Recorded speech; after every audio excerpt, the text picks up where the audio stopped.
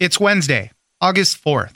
I'm Oscar Ramirez in Los Angeles, and this is the Daily Dive.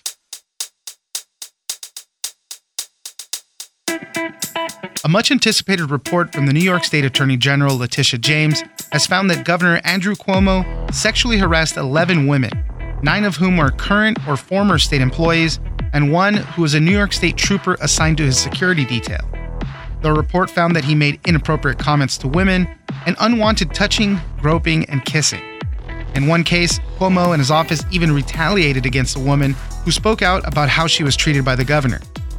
Calls have intensified for him to resign, but Cuomo has remained defiant and refuses to step down. Tom Winter, investigations correspondent at NBC News, joins us for What's in the Report. Next, a new study looking at the effects of children's exposure to Disney princesses shows that it isn't damaging. A debate has persisted that being exposed to the princess culture can negatively impact gender stereotypes in both boys and girls. The first phase of the study found that boys and girls with high engagement with Disney princesses were associated with more female stereotypical behavior. However, when researchers caught up with those kids 5 years later, the story wasn't the same. Julie Jargon, family and tech columnist at the Wall Street Journal, joins us for the Great Princess Debate. It's news without the noise. Let's dive in. No elected official is above the law. The people of New York deserve better leadership in the governor's office. We continue to believe that the governor should resign. Joining us now is Tom Winter, investigations correspondent at NBC News. Thanks for joining us, Tom. Good day. How are you? I'm doing well. Thank you. We got some big news. New York Governor Andrew Cuomo, the investigation into his conduct, a 5-month investigation done by the Attorney General there, Letitia James. It's a 165-page report that we got. It found that he sexually harassed 11 women, including employees in his office, and violated state and federal laws with all of this. You know, it doesn't look good for the governor there. Tom, tell us what we found out today. Well, I mean, I would say it definitely does not look good for the governor today. I think this report, given the two people that led the investigation, and I'm referring to June Kim and Ann Clark. June, a former acting U.S. attorney for the Southern District of New York, well-respected federal prosecutor, somebody who's got quite a history as an investigator, and Ann Clark, who's a very respected sexual harassment attorney, somebody with real subject knowledge matter in this space, somebody who's completely dialed into these issues, used to speaking with women, knows what to talk about and what questions to ask them, produced a report today that is filled with details. What we expected that. What we didn't expect is 11 accusers. What we didn't expect is that somebody who was involved, who was a doctor, who participated in a press conference with the governor, and she performed a live COVID-19 swab on the governor, apparently said afterwards, made a joke of an implied sexual nature, according to the report, and then told her, nice to see you, doctor, you make that gown look good. So this just kind of lays out kind of a pattern in practice from the governor. I think one of the most troubling allegations here today is the one that's raised by a New York State trooper on his protective detail. That involves unwanted touching. That's corroborated by other New York State troopers.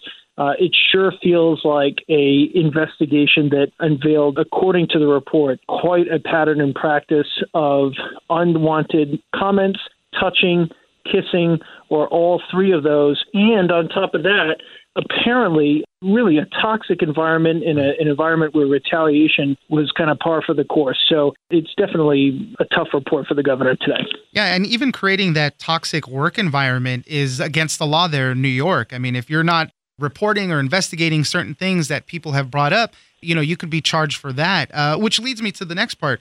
In going through the report and seeing what's going on, the Attorney General there said that she wasn't going to press any charges on him. She left it open. She said these are civil matters, so other people could bring lawsuits, but she wasn't going to be doing it at that time. That's correct. So the governor, the Attorney General was not going to be bringing forward criminal charges here. But as Ann Clark said when she spoke at the press conference, look, there's nothing that precludes a police department or a district attorney from going through all of this and asking for the information and developing their own investigation just based on what you and I and a whole host of other people have read here today. And as a matter of fact, it appears that's what's happened. In Albany, there's an ongoing criminal investigation by the county district attorney attorney there. And so I think that's something that we're going to watch. They've put out a statement today discussing it and saying, look, this is an investigation that we are going to look into. This is something that we've paid attention to. So that's kind of where I think this is going to be going. And it'll be interesting to see where this goes from a criminal standpoint. Federally, it's more of a civil issue. It has more to do with civil rights charges as it relates to sexual harassment. We'll have to see what happens next. But at this point, this feels far from over, and that's before you get to the whole impeachment and political side of this. Right. Pretty soon after the Attorney General was speaking, Governor Cuomo came out in a video message, a prepared statement, and he defended himself. Obviously, he's been saying that he never really did anything to begin with, and he said, I might have made people uncomfortable, but, I never harassed people. And he even kind of tried to portray himself as a protector of women in his statement. Well, that's right. I mean, he came out with this press conference that was very slickly produced. It included a number of pictures of the governor kissing and hugging other people. He's put out in his 85-page response, 26 pages of which come from his attorney, another 26 pages of just him embracing and kissing or touching other politicians. He also includes pictures that are wholly unrelated to him, photos of, say, the president and vice president embracing. I think what makes this different is the picture that was at one point featured on the front page of the New York Times involving one of the women who's referred to in this report. The governor didn't know this woman in advance of him meeting her, and at one point he puts his hands on both sides of her cheek and says, "May I kiss you?" And the woman's look on her face is of pure horror. Right. So I think, and he chalks it up to it's an Italian thing. This is what we do, kind of thing. Yeah, I mean, I know a lot of Italians, and the first thing they do when they see me is not just walk up and grab my cheeks and kiss me. So right. I think that's going to be a challenge for the governor here to really explain this behavior. And I think that what we've just discussed really underlines his challenge here. And will the voters and the people of New York State buy that? That's not up to me to decide as a reporter, but it is something that I think is really going to be an issue going forward. As you mentioned, the investigators said that there was a pattern of behavior from the governor. If we can go through two more examples, I wanted to talk about Executive Assistant 1, which seems to be pretty bad. And then also another one where Lindsay Boylan, who said that she was retaliated against when she came forward with her story. That's correct. Yeah, I mean, I think both of those instances are really powerful, and I think the retaliation, this idea, and this was reported about, but didn't receive maybe the attention that it deserved at the time, is that they were circulating an op-ed that would have gone out and attacked the claims made by this person. They would looked for her file, try to get her full file to determine what she had done or what was in her background. I mean, those are pretty strong allegations as far as retaliation, and I think that's an area where legally the governor could face some trouble.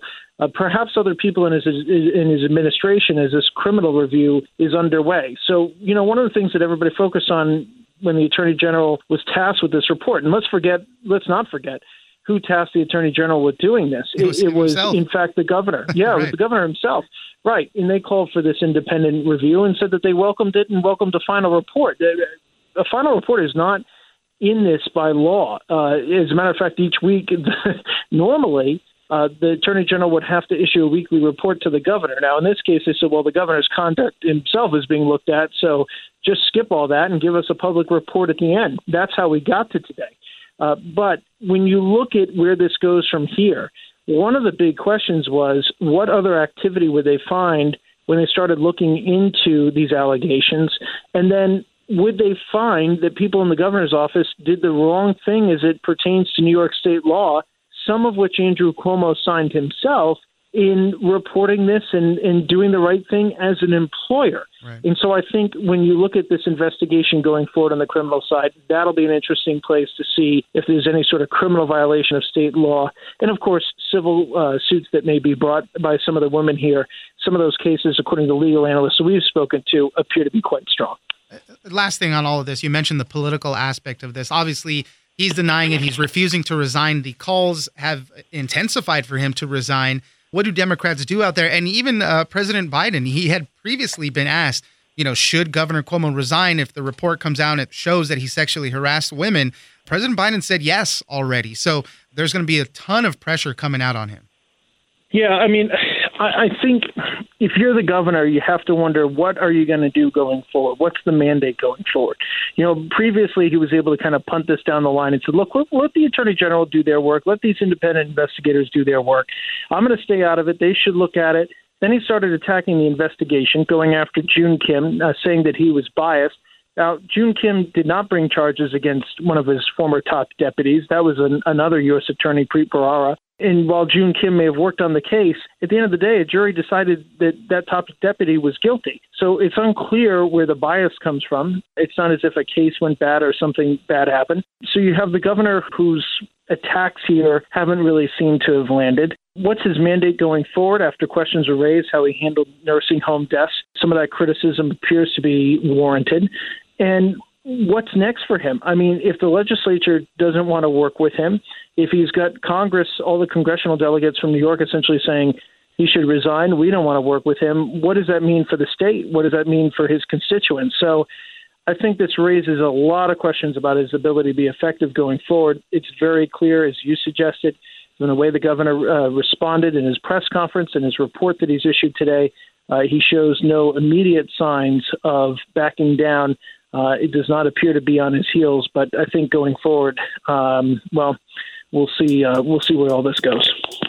Tom Winter, investigations correspondent at NBC News. Thank you very much for joining us. Thank you. You got it.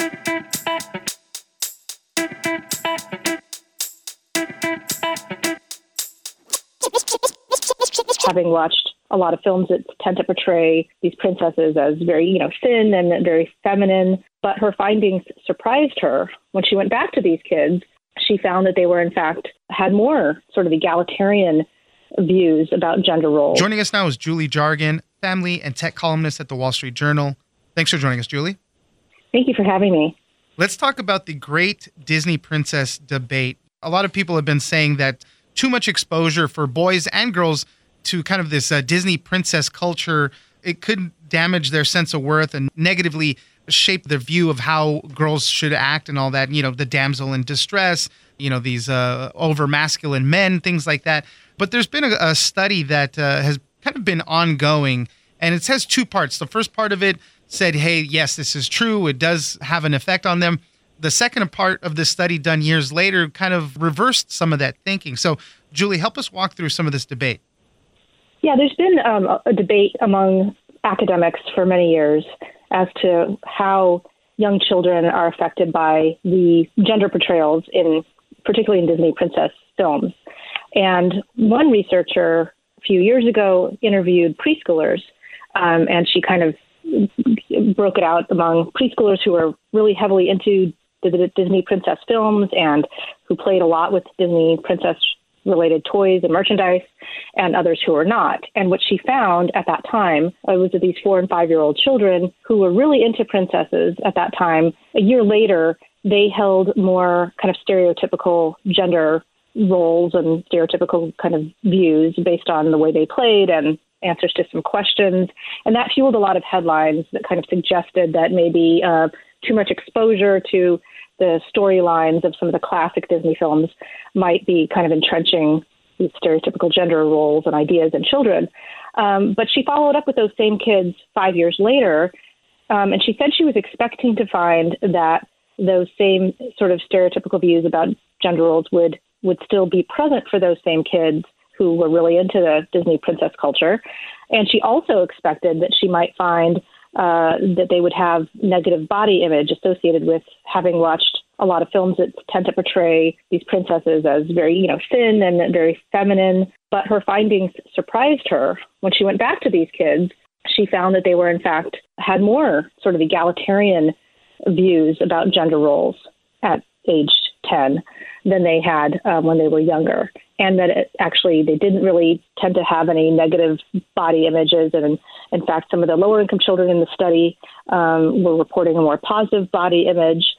So that really kind of changed the outlook on the effect of exposure to Disney princesses.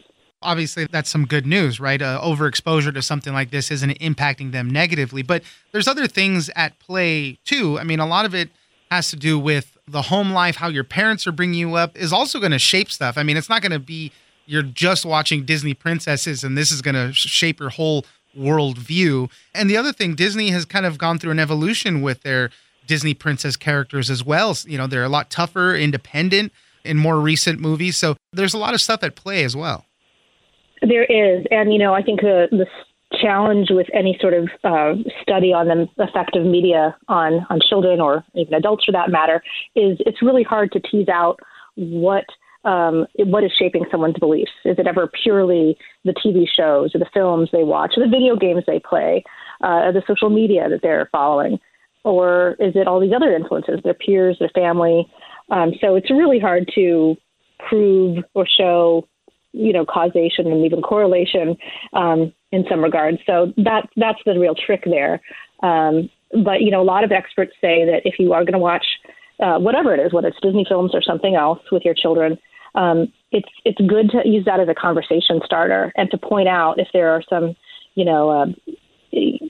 outdated sort of cultural norms that are portrayed in a film, that you point those out to your children while you're watching with them so they understand that was a product of its time and, we're kind of at a different point of view now. Right. And that can help them still enjoy the film and for what it is, but also understand that some of the messaging in those films is, maybe a little antiquated. Well, some good news then on this study, but that debate continues. There's people that aren't believing it. They're still saying that long-term, this is not empowering for girls. And that, obviously people also had some issues with the study itself, saying the sample size wasn't big enough and it was, narrowed down to a one geographic region, things like that. Exactly. So this isn't considered to be the end-all, be-all of studies. There will continue to be research in this area. And there certainly were some limitations of this particular study. Like you said, the small sample size, 87% of the children in it were white. They were all from either Utah or Oregon. So how, can you really apply those findings to a broader, a more diverse population? So I think the debate will continue. Studies will continue in this area to try to understand and tease out these influences of the media that we're seeing. And to your earlier point, Disney for sure has been coming out with more and more films showing female characters in more independent roles that aren't, waiting on a prince to come and save them. So, there's that evolution going on as well. You spoke to a few parents for this article, and I'm sure you got a lot of comments, to your piece as well. What have parents been saying to this study? Some parents said that they feel like this is good news, that it is a relief to see that maybe some of the influences that seem to be present when children were very young, were outgrown by the time they got older, that, kids have been able to develop their own independent thinking and, seeing the influences of their parents and their peers as they get older. I don't know, too many people who are still wearing Disney princess costumes as adults, unless they're into cosplay or something. But, it's a phase, little girls that tend to grow out of it, boys too. Can be into it and grow out of that as well. And so I think that the takeaway is to maybe not worry too much as a parent, kind of enjoy the films and for what they are. But, have those critical conversations. I talked to one mom who, has been watching these classic Disney films with her 3 children. Her little girl is 4 and is kind of really in the throes of the Disney princess phase. But she's got 2 older sons, ages 10 and 11, or 10 and 12. And, she points out some of the gender-related issues in these movies, and they've taken notice too when they've seen some of the movies. I think a lot of parents just feel a little bit relieved that, their kids can enjoy the movies and they don't have to worry too much. Well, as you said, though, the debate rages on. There's people on both sides of this still. But so we'll keep watching to see if there's any more studies that come out of it. Julie Jargon, family and tech columnist at the Wall Street Journal. Thank you very much for joining us. Yeah, thanks for having me.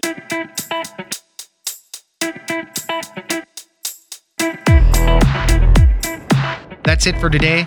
Join us on social media at Daily Dive Pod on both Twitter and Instagram. Leave us a comment, give us a rating, and tell us the stories that you're interested in. Follow us on iHeartRadio or subscribe wherever you get your podcasts. This episode of The Daily Dive is produced by Victor Wright and engineered by Tony Sorrentino. I'm Oscar Ramirez, and this was your Daily Dive.